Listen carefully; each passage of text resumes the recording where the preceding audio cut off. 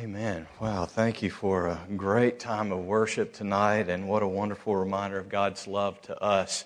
I am thrilled to be here with you tonight and to be able to be here and be a part of Broadmoor Night. It's Broadmoor Night, right? We had to come all the way here to Ruston and Temple to meet each other. Broadmoor Night, and it's apparently Bald Guy Night. Some of you got the memo, some of you didn't. Brother Reggie.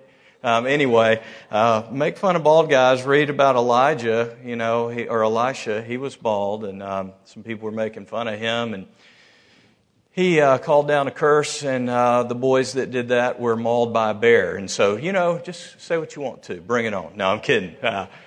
It is great to be with you at Temple Baptist in Ruston and to be with your pastor. Reggie, thank you for the privilege to be here and to share with all of you. This church has been a blessing to my life through the years. I had the privilege to be here 2 years ago and shared a little bit during that time just what this church's presence means on the interstate. As a kid, we drove through this. We lived in Texas, and we would go back to Mississippi, and driving back and forth, I would always know we were about halfway when we got to Ruston, and I just always remember this church and watched it through the years. And my dad had the privilege to preach here years ago, and just knew about it, and knew that there were a group of people that loved God, that were serving Him faithfully. And through the years, I've always just had a special place in my heart when I've passed by. And then when my good friend Dr. Barjan came to be pastor here, felt that much closer to you. And John Ann, they have blessed my life in so many ways. And Dr. Barjan taught me so much about God's Word.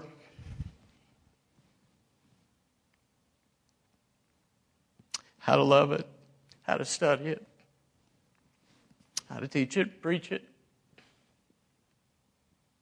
And I was with you when we said goodbye in this room. I had not intended to talk about that, but I want to thank you for how you loved him and how you continue to love John Ann and Will. And John Ann, I'm really sorry for starting like this, for crying. Where are you, John Ann? I know. She knows me, and she came anyway tonight, and I really appreciate that.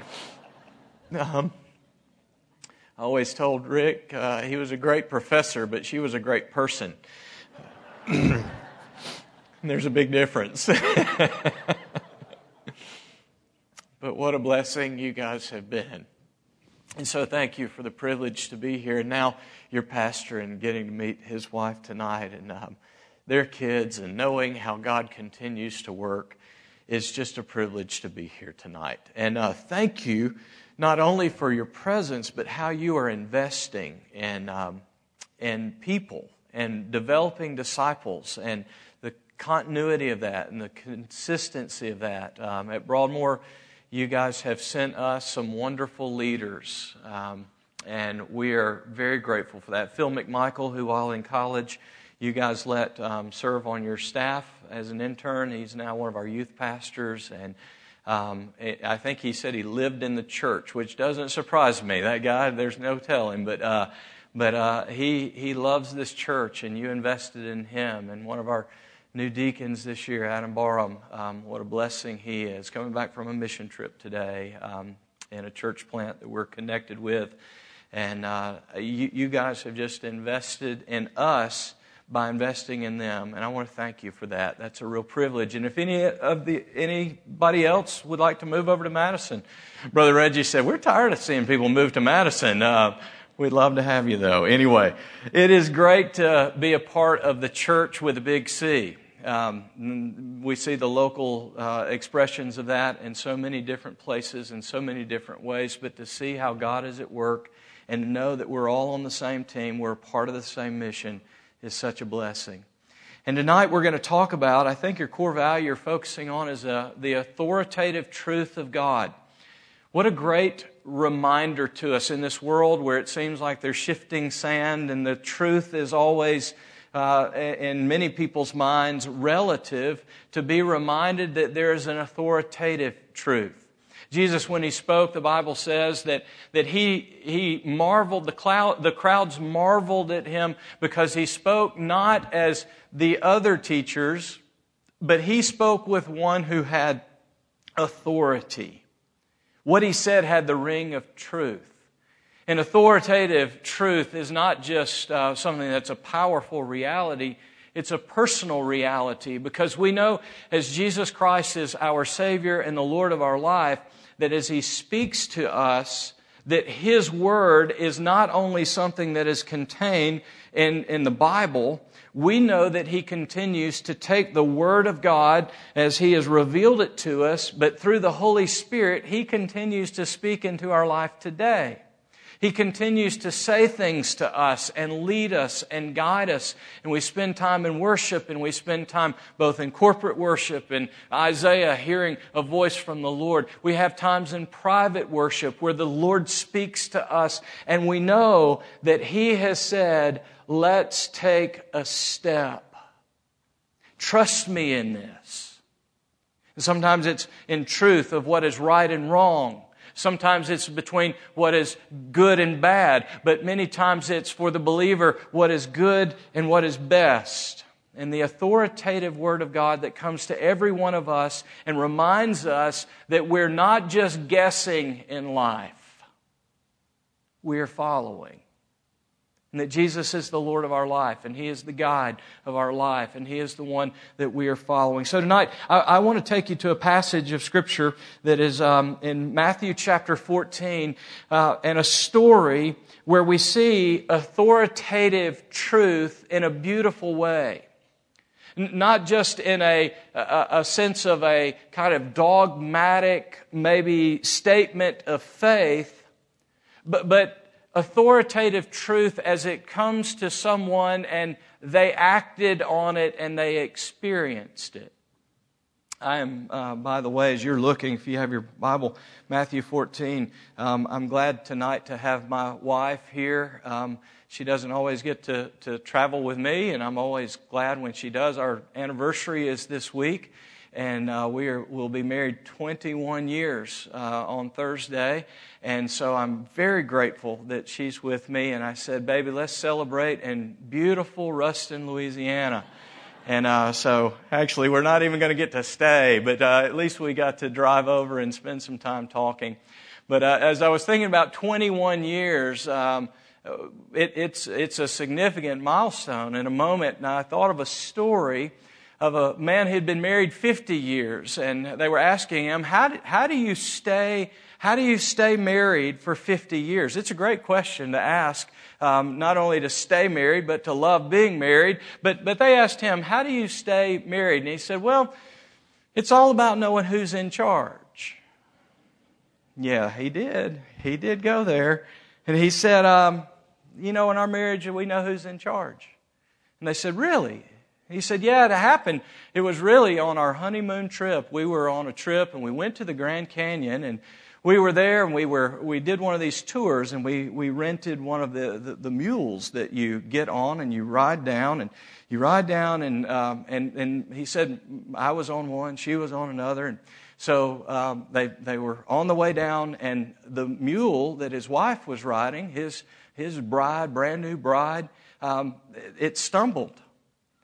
And she got off and she looked it in the eye, held it by the ears and looked it in the eye and said, you have 3 opportunities, 3 chances.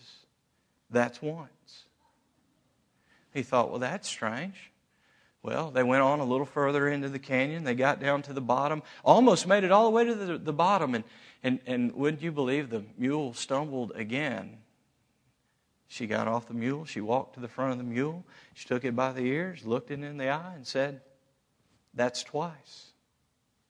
Well, he didn't really know what to think of that. Forgot about it. They spent a few days down in the bottom of the canyon, and then they went back up, and they got almost to the top, and the mule hadn't stumbled another time, but the mule got to the very top, and wouldn't you know, at the very end of the journey, he stumbled again, and his wife got off of the mule. She grabbed it by the ears, and she said, that's 3 times. And she took out a gun, and she shot the mule dead right there. Well, he was amazed. He didn't know what to say. Not only that, the tour guide was saying, hey, you know how much that cost? But he went over to her and he said, honey, you can't, what are you doing? And she grabbed him by the ears and she looked him in the eyes. She said, that's once. He said, you just got to know who's in charge in your marriage. That's not my marriage, though my wife is Kimandria, and if I say it quickly, it sounds like commander, and I may be in trouble on the way home tonight, but it is such a blessing to know that in our lives, whether it's in marriage or business or wherever you are involved, you need to know ultimately what is the authority. And so tonight, let's look at this passage of Scripture. It's an interesting passage. Jesus, and let me just give you the setting in Matthew 14. The setting, Jesus has had a really hard day. It's Monday. I know we're in church and we've had an opportunity to worship, but some of you have had a really hard day. And I want you to know Jesus knows what it's like to have a hard day. His day started, or at least in a season of time, he started and he received word that his cousin and forerunner in ministry, John the Baptist, had been beheaded. And he's trying to grieve that moment. He's lost in what that means to not only the mission, but him personally, and he's grieving. And even as he's trying to grieve, all of a sudden people start showing up. This crowd of people, they start gathering around, and not only did they gather around, they wanted to hear him teach. So Jesus began to teach them, but it was about time to eat, and they began to look around and say, does anybody have any food? And his disciples said no, and they're kind of looking at him like, you brought them out here, Jesus. And you remember the whole story, and Jesus ends up feeding the 5,000.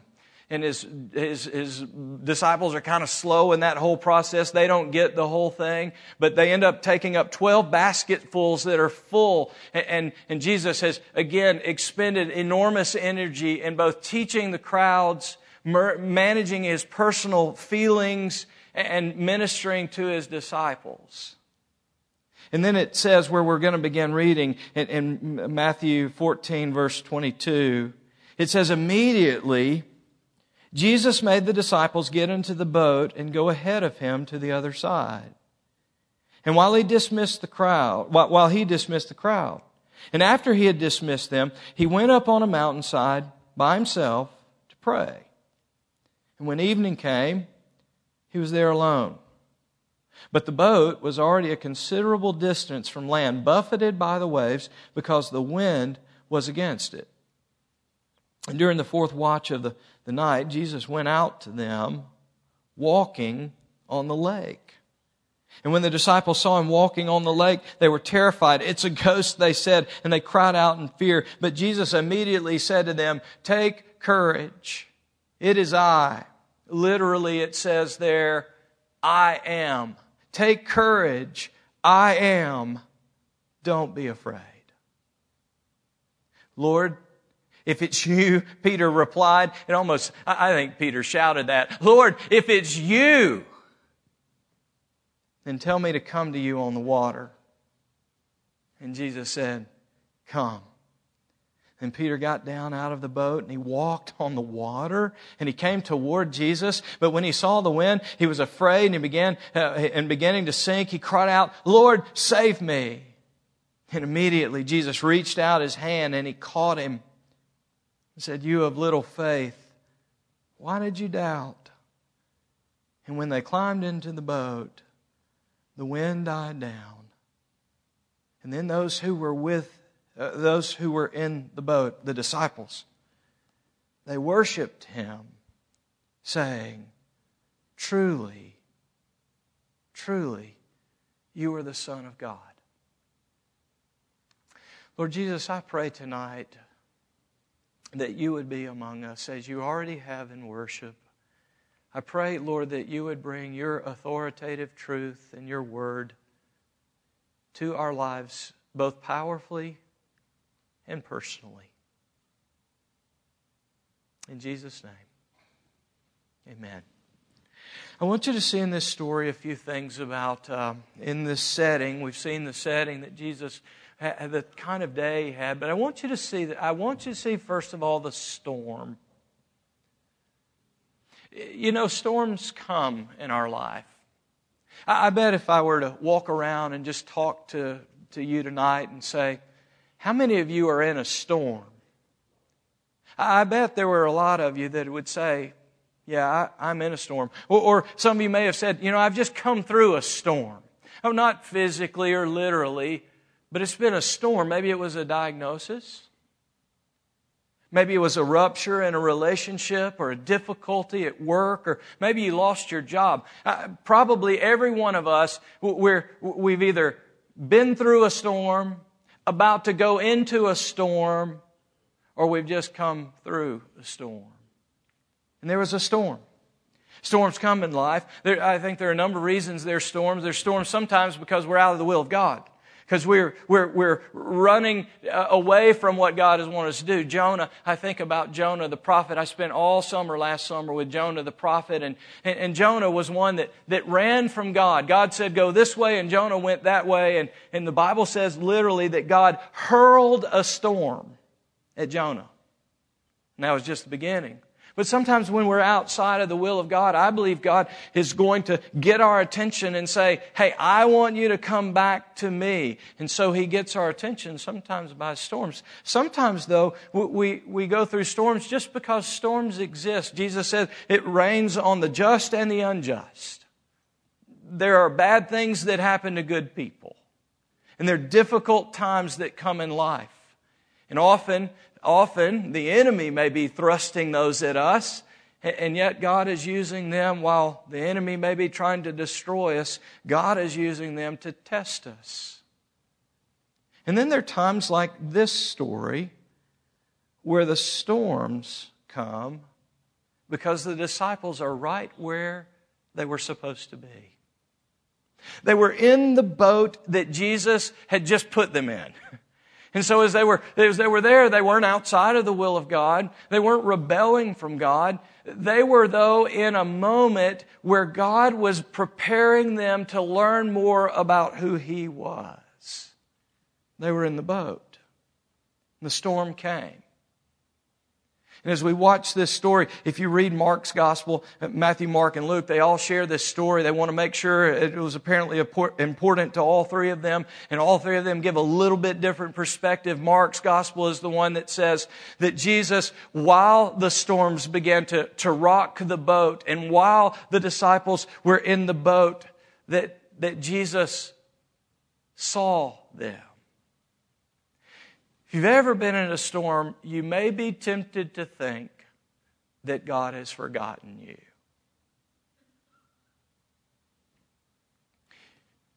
This summer, I had some friends, and we had a prayer time right before our service, and I was thinking about all my friends that were going to be in worship that day at our church or in another church in our state. And I was just thinking about all the storms. Somebody's house had burned down. Someone had lost a job. Someone had a son that was in addiction, that was trapped in an addiction, and it seemed like he was running further and further from God. And I thought about my friends who were going through a divorce that we have prayed for and we have wept over. And all of these storms that come in life. My friend that had lost a job. And as we were praying, I was just overwhelmed to think about all of the storms that we walk through. And tonight you may be going through a storm. And storms always bring, I want you to see a second thing, because it's important when an authoritative truth from God comes, it's important that you see the storm is there, but the storm was one reality, but the struggle was the real reality that the disciples were facing. What do we do? Maybe they were angry at Jesus. Maybe they were looking at each other going, we should have never gotten in this boat. Why did He put us in this boat? Why are we here? Somebody do something. The struggles. This summer, Steve and Melinda Hendricks, you wouldn't know them, but Steve's an attorney, was the chairman of deacons in our church last year. Melinda works with our women's ministry. They are a godly couple, 2 sons that they have raised that are godly young men, one in medical school, one just about to start dental school. And about 3 weeks ago, at 6 o'clock in the morning, their second son died in a motorcycle accident. The knock came on the door. Miss Hendricks, Mr. Hendricks. And as the day unfolded and the morning unfolded, we realized that Tate was no longer here. He was with the Lord. And I was talking with Steve and Melinda Sunday after church and talked with them throughout the last several weeks as they have walked through this loss. And over again, they have just talked about the struggle. They both love Jesus. People say, oh, you're going to get over it. And they say, we don't want to get over it. We want to feel this struggle because the more we feel the struggle, and here's what I want you to see next. The Savior. As the disciples are struggling, all of a sudden they have this presence, and it scares them at first. They don't know what to think about it. It's a ghost. Nobody's ever walked on water before, and it's Jesus. He's walking on the very thing that has frightened them the most, the waves and the wind that are threatening them. He comes walking on top of that, showing His lordship and His authority and His strength. And as He comes to them, He speaks to them. First they say, it's a ghost, and He says, and I love what Jesus says. He says, first of all, take courage. 4 things He says. Take courage. It is I. Don't be afraid. And then come. I love that. He says, take courage. That word is a beautiful word in the Greek language. It means to bolster within, to show courage without. It's the idea of so being warmed within that you shine on the outside. And He says, hey guys, tap into what I've given you in your life. Take courage right now. He reminds us that our Savior in that moment, His strengthening power. He is willing to fill us with His strength within us so that we can show the world on the outside the courage. Take courage. His strengthening power. The second thing that I see is though He says, it is I. Or literally, I am.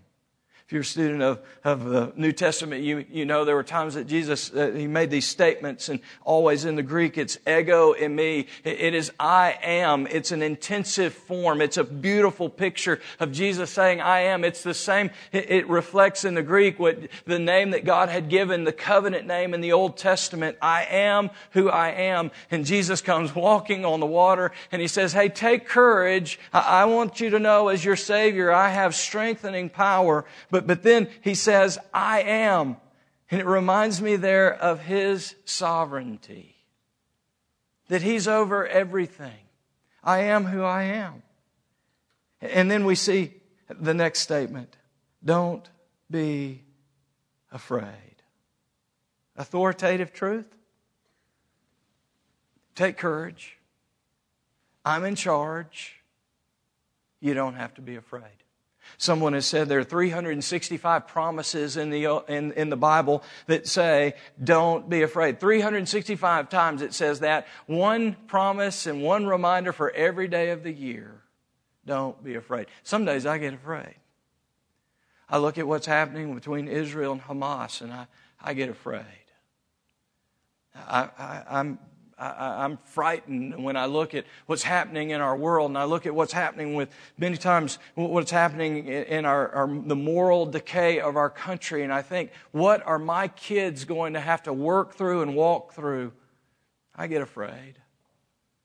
And I need to hear the voice of Jesus saying, don't be afraid. Don't be afraid. And Simon Peter, as he sees the Savior, he goes, I would rather be out there on the water, even though no one's ever done that. I would rather be out there on the water than in this boat with these clowns. And so he says, Jesus, if that's you, then tell me to come out there. And so Jesus says, and I love this, He says, come. Now this is not like, Simon Peter, the famous last words of a redneck. Hey, y'all, watch this. I mean, that's not what's happening here, okay? This is not a reckless act. It's a step of faith.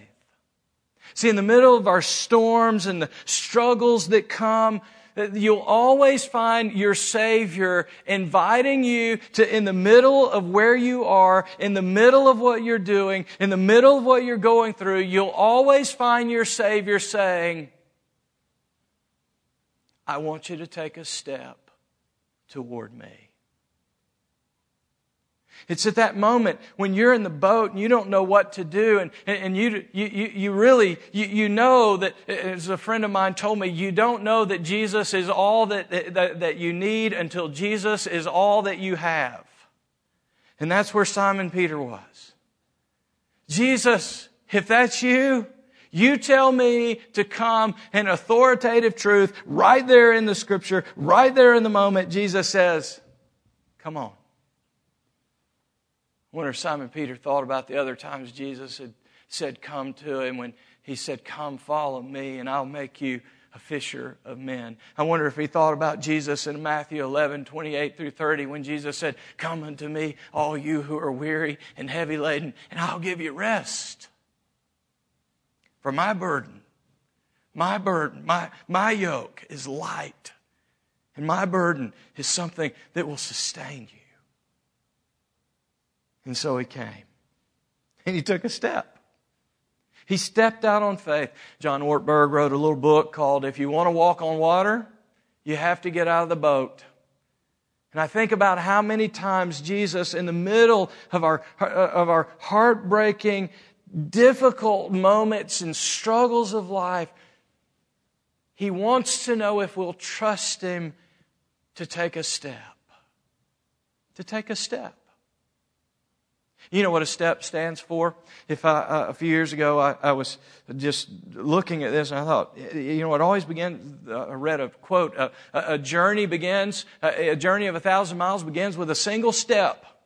And I thought, a lifetime of obedience with Jesus, it begins with a single step, but it is made up of step after step after step after step of obedience. And some of you somewhere along the line, Jesus wanted you to take a step, and you thought to yourself, I'm not doing that. It may have been a year ago, it may have been 10 years ago, or it may be one aspect of your life where maybe you're trapped in something. Maybe Jesus called you to go on a mission trip and you thought, I'm not doing that. Maybe He called you to teach a life group or Sunday school class and you're like, Maybe it's a coworker that you have that God's calling you to speak the gospel into their life because your preacher's never going to get an opportunity to speak to them, but you have an opportunity all the time. And Jesus is saying, just take a step. And what happens is when you won't take that step, you get stuck right there. Jesus said, I want you to obey me in purity. You don't take that step, your life begins to be characterized by impurity. Jesus says, I want you to take that step of faithfulness, and maybe it's your giving, or maybe it's how you spend the rest of the 90% of your resources. And God says, just take a step. Trust me in this. But you get stuck. See, here's what a step is. We're doing acrostic. A step is a strategic test exposing problems. But it's also a strategic test exposing possibilities. There was a problem with Simon Peter. He took a few steps and he was like, man, this is cool. It's better than wakeboarding, you know. He is like, this is amazing. Look at what's happening. I'm walking on water, and all of a sudden he starts seeing the wind and the waves and takes his eyes off of Jesus, and then he sinks just like the nickname that Jesus had given him. He sunk like a rock. Anybody get that? Are y'all still with me? Okay. I always love that he sunk like a rock. But when he began to sink, it was that moment that he cried out, and he knows that he needs a word and he needs something beyond himself. And he cries out, Lord, save me. The shortest prayer in the Bible, but maybe the most effective. Lord, save me. And Jesus immediately says, He just picks him up out of the water and they walk over. And They get in the boat. Jesus says, "You of little faith, I had you the whole time." But in that process, Simon Peter, we see that he had some problems in his life of trusting. See, this moment was not just a make or break moment. Jesus was working in his life to bring him along. He had greater plans for Peter than just to let him, to rescue him from the boat. He was going to build his church on that kind of faith, on that kind of leadership, and God was working in his life. And he knew there were steps he had to take to understand him. Let me ask you this. Are there steps right now that Jesus is leading you to take? I look around this room and I think about, see some dads, and maybe God's calling you to be the spiritual leader of your home in a way that you've not done. Or maybe you have done, but it's time to go to the next level. Commander and I talk about that all the time with our kids. We have a 17-year-old and a 14-year-old and a 12-year-old, almost 13. And, you know, we almost have 3 teenagers in our house, and I'm ready to move somewhere other than our house a lot of days. But we are praying that God, help give us wisdom, your authoritative truth. Would you speak into our lives so that we would model how to walk in your ways and how to help them take the steps that they need to take to be the men and women of God that you want to raise them up to be. Maybe God's calling you to take a step tonight. Maybe to start a church in some place. Corporately as a church, you would be a part of a church plant somewhere. Or maybe to go on a mission trip. I don't know how God's leading you, but I believe with His authoritative word, when He speaks, here's how you know when He's speaking to you about it. It doesn't go away. You can't get away from it. I mean, some of you can turn a preacher off, right? I mean, some of you turned me off a long time ago. And you know, some of you are like, you can just kind of turn that off and tune it out and, you know, go to the next thing. But here's what you can never do when the authoritative truth of God comes to your life. You can never, never, never ignore it. You can disobey it. You can choose to reject it. You can embrace it and experience the fullness of His grace when you trust Him by faith. But you can never ignore it. And I'm so thankful that the Savior is the one that He comes to them, but He's so kind. I'm so glad Peter got out of the boat, and I'm so glad he sank, because it reminds me that our Savior is not loving us because of our performance. Our Savior is loving us because of our deep need of Him. He knows we need Him. And so they take steps and they get back in the boat.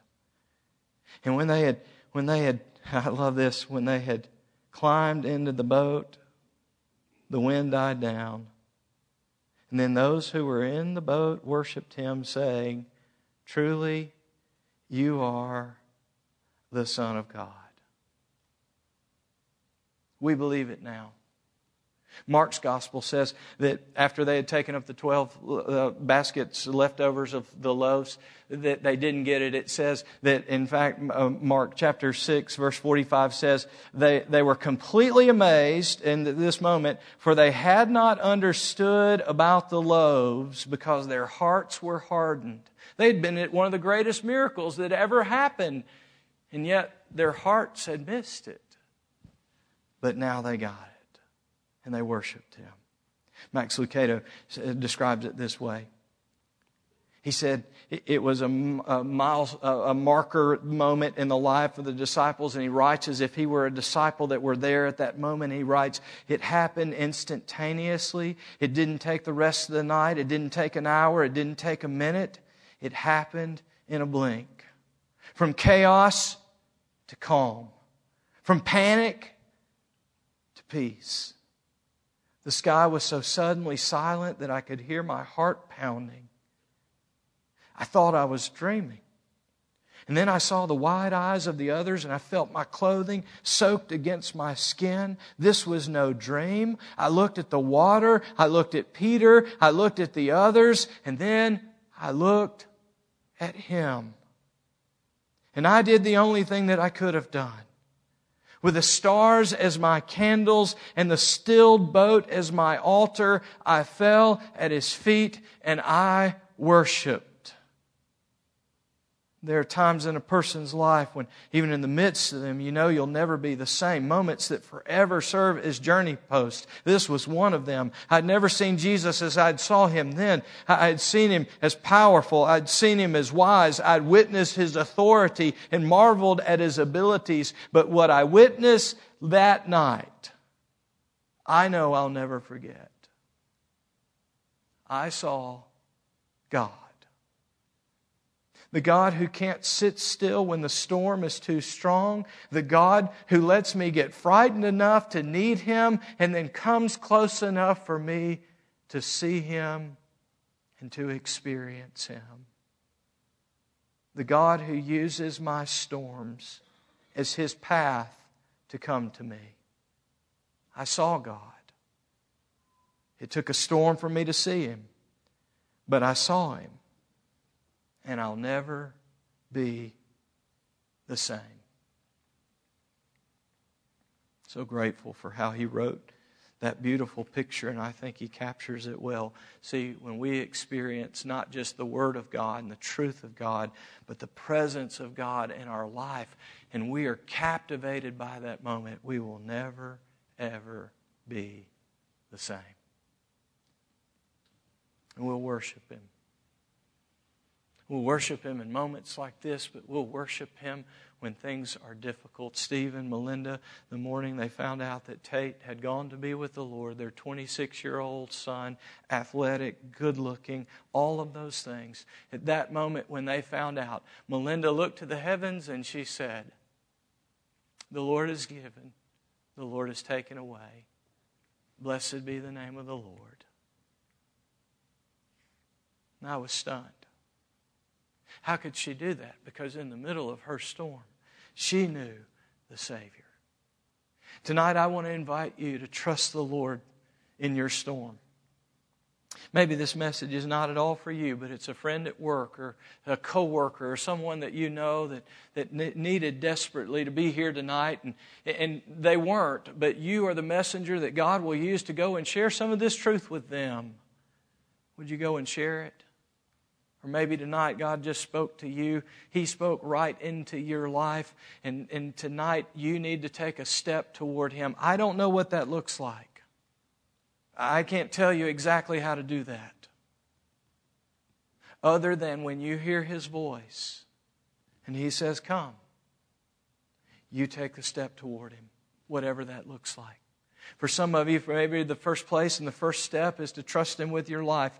That Jesus has... You've never had a moment where you have trusted Him as your Savior and you've never made Him the Lord of your life. And tonight you would say, "Lord Jesus, I want to take a step. I'm not in a storm. I'm not in a boat. But You've called me nonetheless. And I want to take a step of obedience to You." Some of you are believers, and many of you, I'm sure, on a Monday night and gathered in this place. And God is speaking to you about getting out of the boat and taking a step toward Him. I want to challenge you.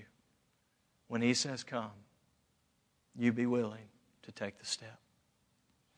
Lord Jesus, thank You for this night. Thank You for this story in Your Word that is more than a story. It's a picture for us of how You want us to live in dependence on You, to live recognizing that when You speak that we can trust You, and that when You call out to us, that You have greater plans than we can imagine. And God, I thank You for Your Word that reminds us of that.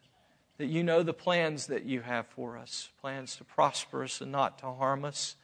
Plans to give us hope and a future. And tonight, God, I pray that as we come and we think about the fact that You have come here tonight, that Your presence is in this place. And that You've come to speak to each one of us personally. You know everything about us. You know our anxious thoughts. You know our hurts. You know the challenges that we face. You know the sin in our life. And I thank you, Lord Jesus, that you love us and that you have come close to us and that you will speak into our lives. So we're listening. For some tonight, they've heard you speak clearly about an area of their life. I didn't say it, but your Holy Spirit said it clearly into their heart. And I pray that you give them courage tonight to trust you and to take that step. God, we just ask that you would be with us in this time of decision, a time that we can respond to you. For some, maybe in a public way. For many, in a private and very personal way. To say to you, Lord Jesus, this is what I heard you say to me tonight. And this is how I would respond. As we sing, Lord, we pray that the words that someone penned years ago might be the prayer of our hearts, that you would take our life and let it be consecrated to you completely. That we would worship you in this moment. In Jesus' name I pray. Amen. We're going to stand, we're going to sing, Take My Life and Let It Be Consecrated, Lord, to Thee. As you stand, your pastor will be at the front. Others, I think other staff members are available as well. And as we sing, if the Lord's led you tonight to make a decision, I would encourage you to take that step to Him. Maybe tonight you want to encourage someone around you to just take a step to someone around you and thank them for what they've meant to you in your life. Maybe tonight you would want to go and just minister to someone and pray for them during this time of invitation. However the Lord leads you, take that step and trust Him.